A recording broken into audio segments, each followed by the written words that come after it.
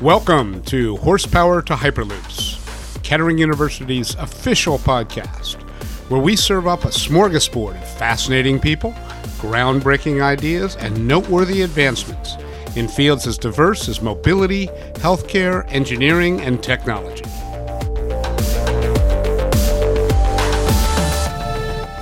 No, Mike, you're not going to work on the vehicle performance. You're going to take what you know on vehicle performance and make awesome controls around that to make a super truck. So that was what I was charged to do, is make the software and the hardware work together to make the super truck. Hi, I'm Tim Troop Noonan, your host for Horsepower to Hyperloops in the Mix series. And that was Mike Colville, one of GM's leading performance engineers. As the director of GM's vehicle software architecture and core enablers, Colville manages vehicle performance engineers across the world. But to put that more simply, Colville is known as the features dude at GM, and is currently involved in overseeing the development of the features on one of the most audacious road vehicles ever developed, GM's 2022 electric Hummer. This car, or truck, released just this year, performs in ways no other vehicle available to the general public ever has. That, and the unusual way in which Colville gained his extraordinary skill set, is the subject of today's interview. Mike Colville, thank you for joining us today on Horsepower to Hyperloops. One of the reasons I wanted to talk to you is that you've been known as the features dude at GM. You've actually gotten some press for that. And you were working on the 2022 Hummer in that capacity. Tell me a little bit more about what you did to earn that moniker. Yeah, so, I worked on the GMC Hummer EV project, and kind of at the onset of that, we decided we wanted to go to the next level, customer-facing features, primarily, software-defined type of features. So, we decided we needed somebody to lead that activity, and, it kind of meshed with my personal background, the things I like to do, kind of my background at GM, and, we kind of made a position where we could take GM to the next level on customer-facing features. That's specifically what I want to talk with you about because, that's what we'll get into in a minute, that those features are not XM radio and extra lumbar support, but they are pretty extraordinary and sort of amazing features that redefine, for me in any case, what a car is and what it can do, or a truck. So, it's interesting because my title, I call myself the feature dude, moderately stuck at GM. But anyways, my formal title was Senior Manager of Complex Feature Integration. And that gets right at your point of this isn't seat to lumbar. These are highly integrated things, connecting systems together. We will get into that a little bit more. It's my understanding that you're going to send me a Hummer 2022 to try out for a couple of years. Is that right? Yeah, we will. Probably around 2040, I'll have one available. Mike Colville grew up in Detroit. And when it came time to go to college, the man who loved to tinker with stuff fell in love with the labs at GMI. He graduated with a degree in electrical engineering and a belief that an engineer can do anything he or she wants to do. He pursued a software controls type of job, calibrating airbags, and then after a few years went to work with his father, who owned an electrical contracting business. A few years after that, he decided to leave the family business to his brother, and he landed a job with GM working on thermal controls with hybrids. During this time, Colville also developed a passion for what could best be termed extreme off-roading in vehicles he built himself in his garage.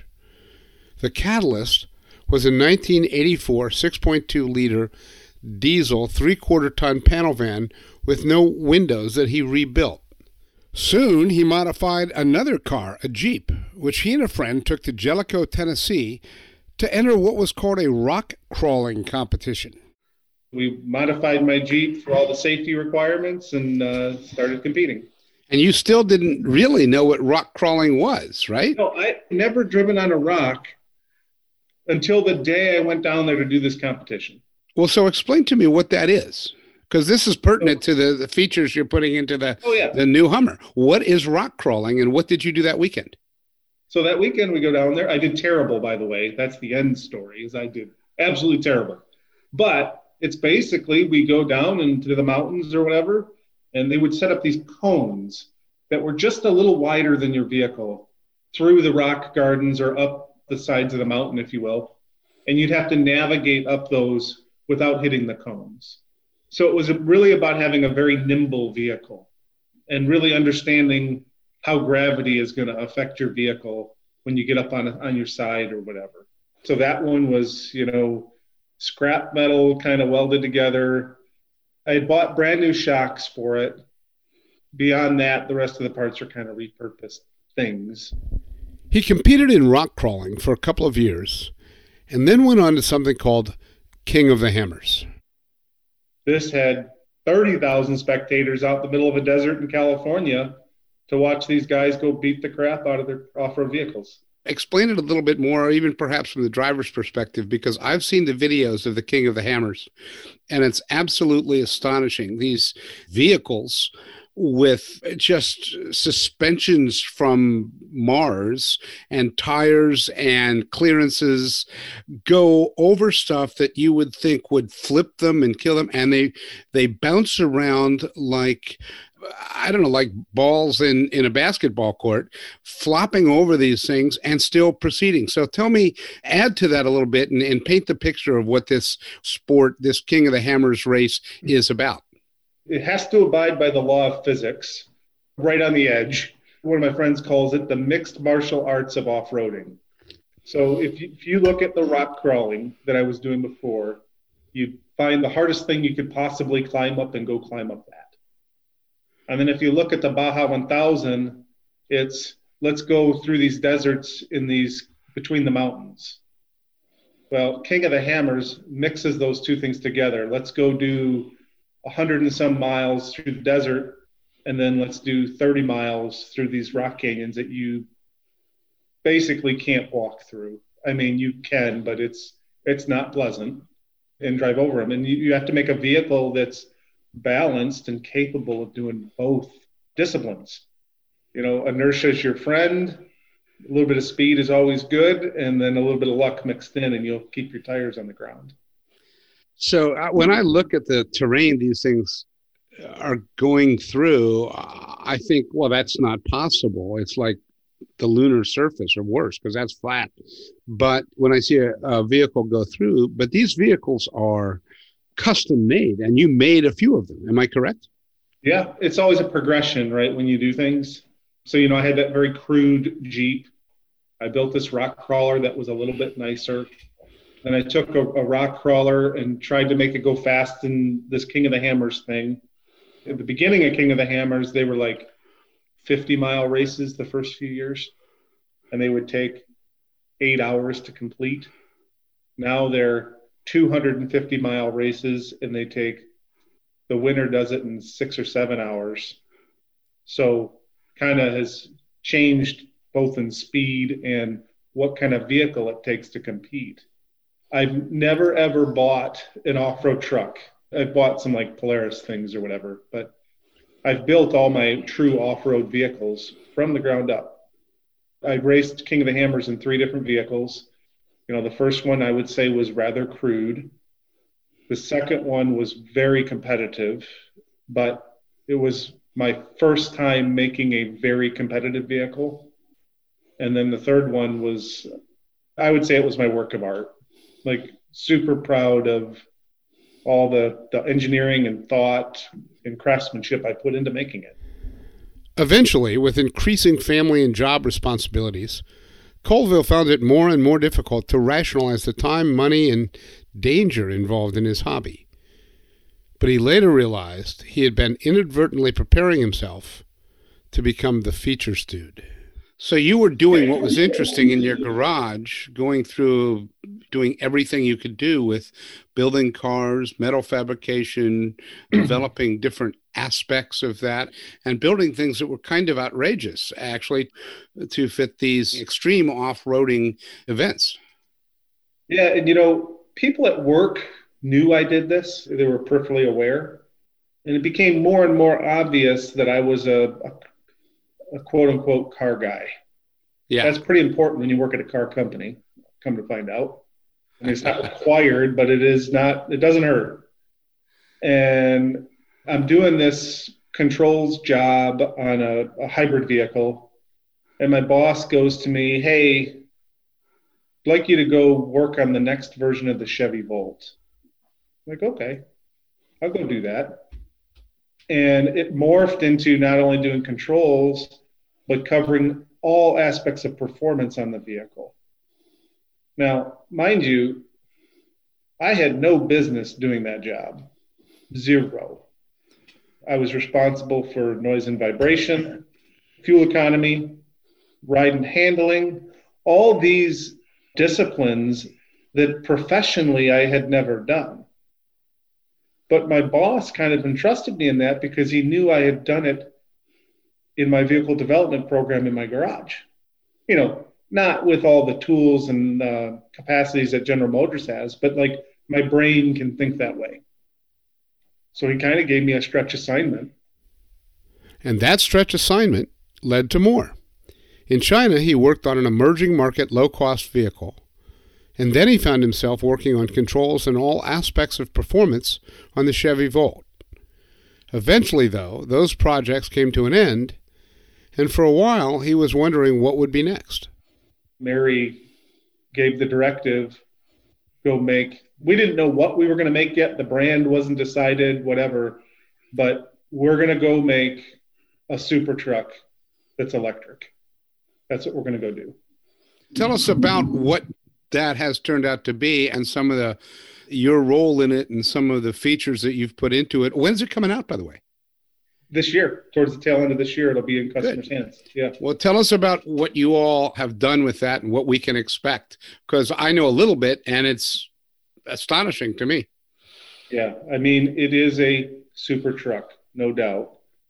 On the first day, there was basically 5 of us that kind of started this project. And all 5 of us, we tried to change GM's culture as well in this project. Mary said, okay, we'd like you to deliver this super truck. And you open up the book of how long it's supposed to take to develop a vehicle. It was like, okay, we'll have that done, sometime in the mid-decade. No, I don't think you understand.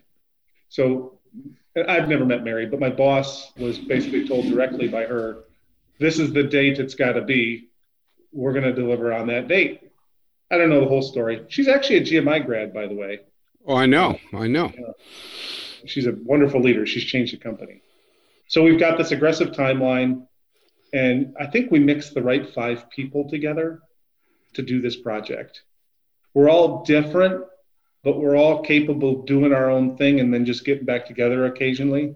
And it kind of covers that whole spectrum. So the 5 of us are charged with making this vehicle. His assignment was different this time. He was pulled off controls and charged with making a super truck.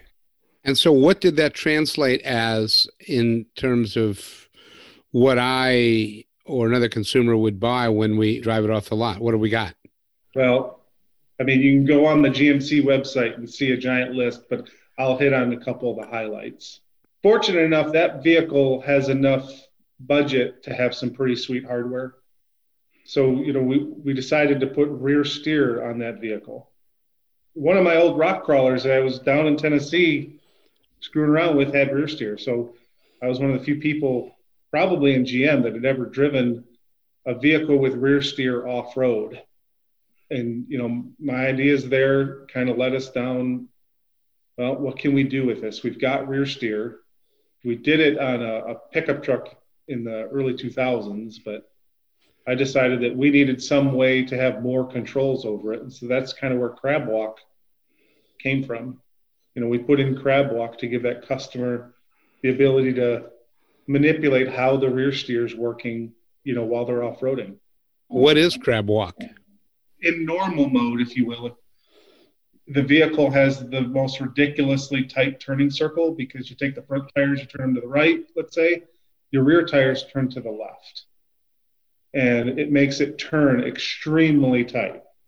We have the turning circle of a very small car, and it's this quite large pickup truck. In crab walk, we kind of do the opposite. We have the tires turn the same way, which makes it so the vehicle can go diagonal. Instead of turning a corner, it actually moves diagonally. Kind of pretty neat trick. And then also, my rock crawler that I had this manual joystick that I would control the rear steer with. And you'd get yourself all sorts of sideways because your brain can't process steering wheel, brake pedals, gas pedal, shifters, and then also how am I going to steer the rear? Because we originally thought we wanted to give like manual controls, but I'm like, hold on, guys. I've done this before. It is way too difficult to drive when you have free expression. So what we did was we integrated the rear steer in with all of our drive modes so that the rear steer kind of has its own personality depending on what mode you put the vehicle in. So if you're driving around the parking lot in our normal mode, it turns really tight, but it's just, that's what you notice. Like, wow, this car turns really tight. This is nice. And then if you go into our off-road modes, we created the ability to retune it. So when you turn the steering wheel, you're like, wow, the rear of this thing, there's something unique about this. It gives it a whole new character. Just with, tuning and calibrations of the rear steer system. Now, what about the suspension? Isn't that sort of industrial strength, to use another term? Yes, it's legitimate. We put four-wheel independent suspension on the Hummer. Makes it ride totally awesome. It's air suspension, so it can go up and down. With each of our drive modes, we were able to make it go to a different setting. So when we go into our off-road modes, we can go to a taller height. And when we want to go fast, like in our Watts to Freedom mode, we lower the vehicle down to the ground. And that is kind of an obvious conclusion, but when I think about it, in my race car, I was doing the same thing. If we were on a really fast off-road race that was pretty smooth, we'd lower the vehicle way down. If we're going on really tough rock courses, we would raise it up so it had a little bit more clearance. Kind of the same principles we put into the Hummer EV. What is the power in however you talk about it? Is it pretty fast? Yeah, it's 0 to 60 in about 3 seconds. Way faster than my race truck was. Wow. I mean, I've been in the vehicle a few times doing a Watts to Freedom run, and everybody is smiling and giggling. It's unbelievable to see a vehicle, with that off-road stance and still the, ridiculous 0 to 60 time. I mean, it's amazing. What else has gone into the features, the performance, the software, the uniqueness of this vehicle? I mean, I think it's just combining things in new ways. If you look at a lot of the patents out there, a predominant number of inventions are actually now building on pieces of technology. That's what they are. They're building on technology.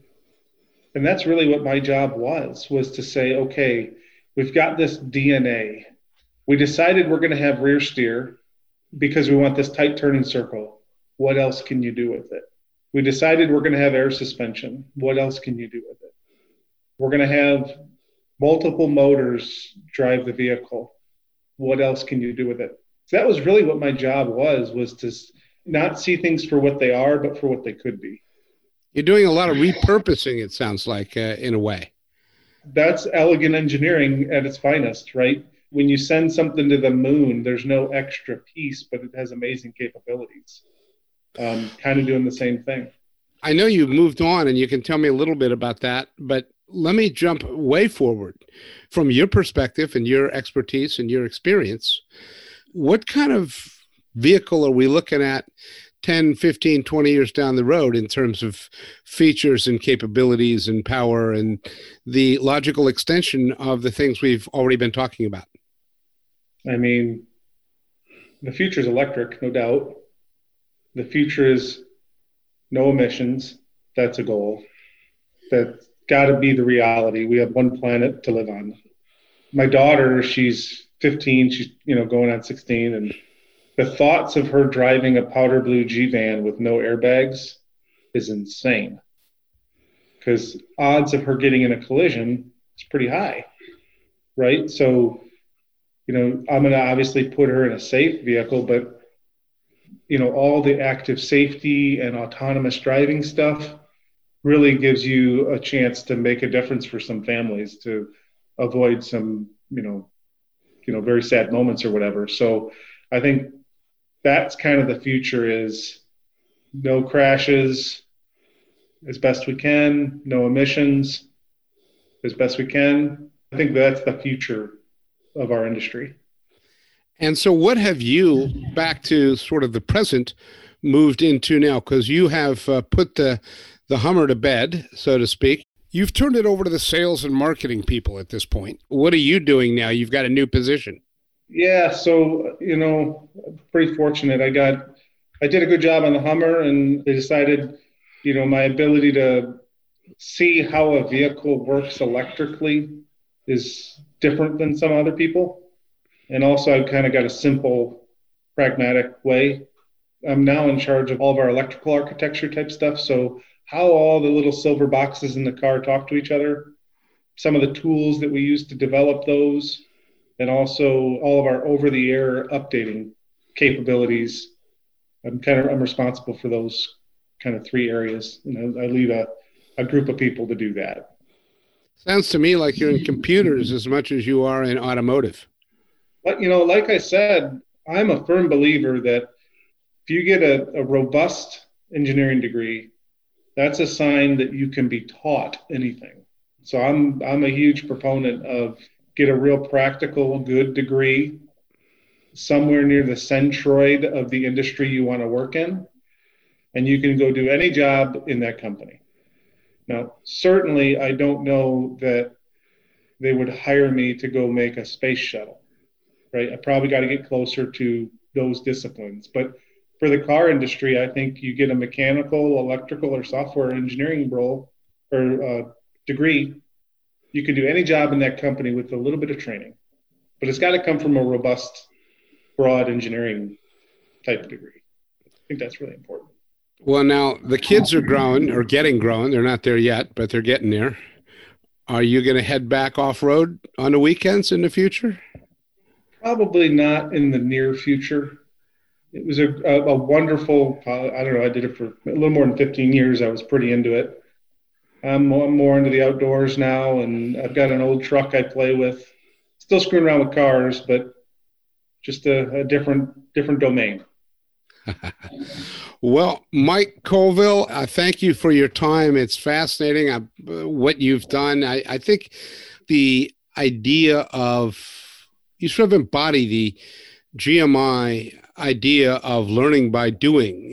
Everybody does that in school, but you went and continued to do that. You eschewed the graduate school, and what did you call it? Auto development in your garage? Yeah, vehicle development program in my garage. And you did that, and now the Hummer's coming out with extraordinary features with your fingerprints all over it, and you're working on the next level of vehicles. So thank you for your time today. It's been fascinating to talk with you, and good luck with the next steps here. Thanks, Tim. Appreciate your time, too. I like to tell my story.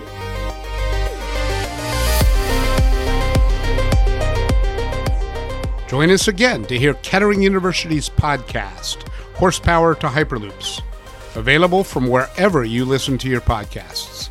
Thanks for listening.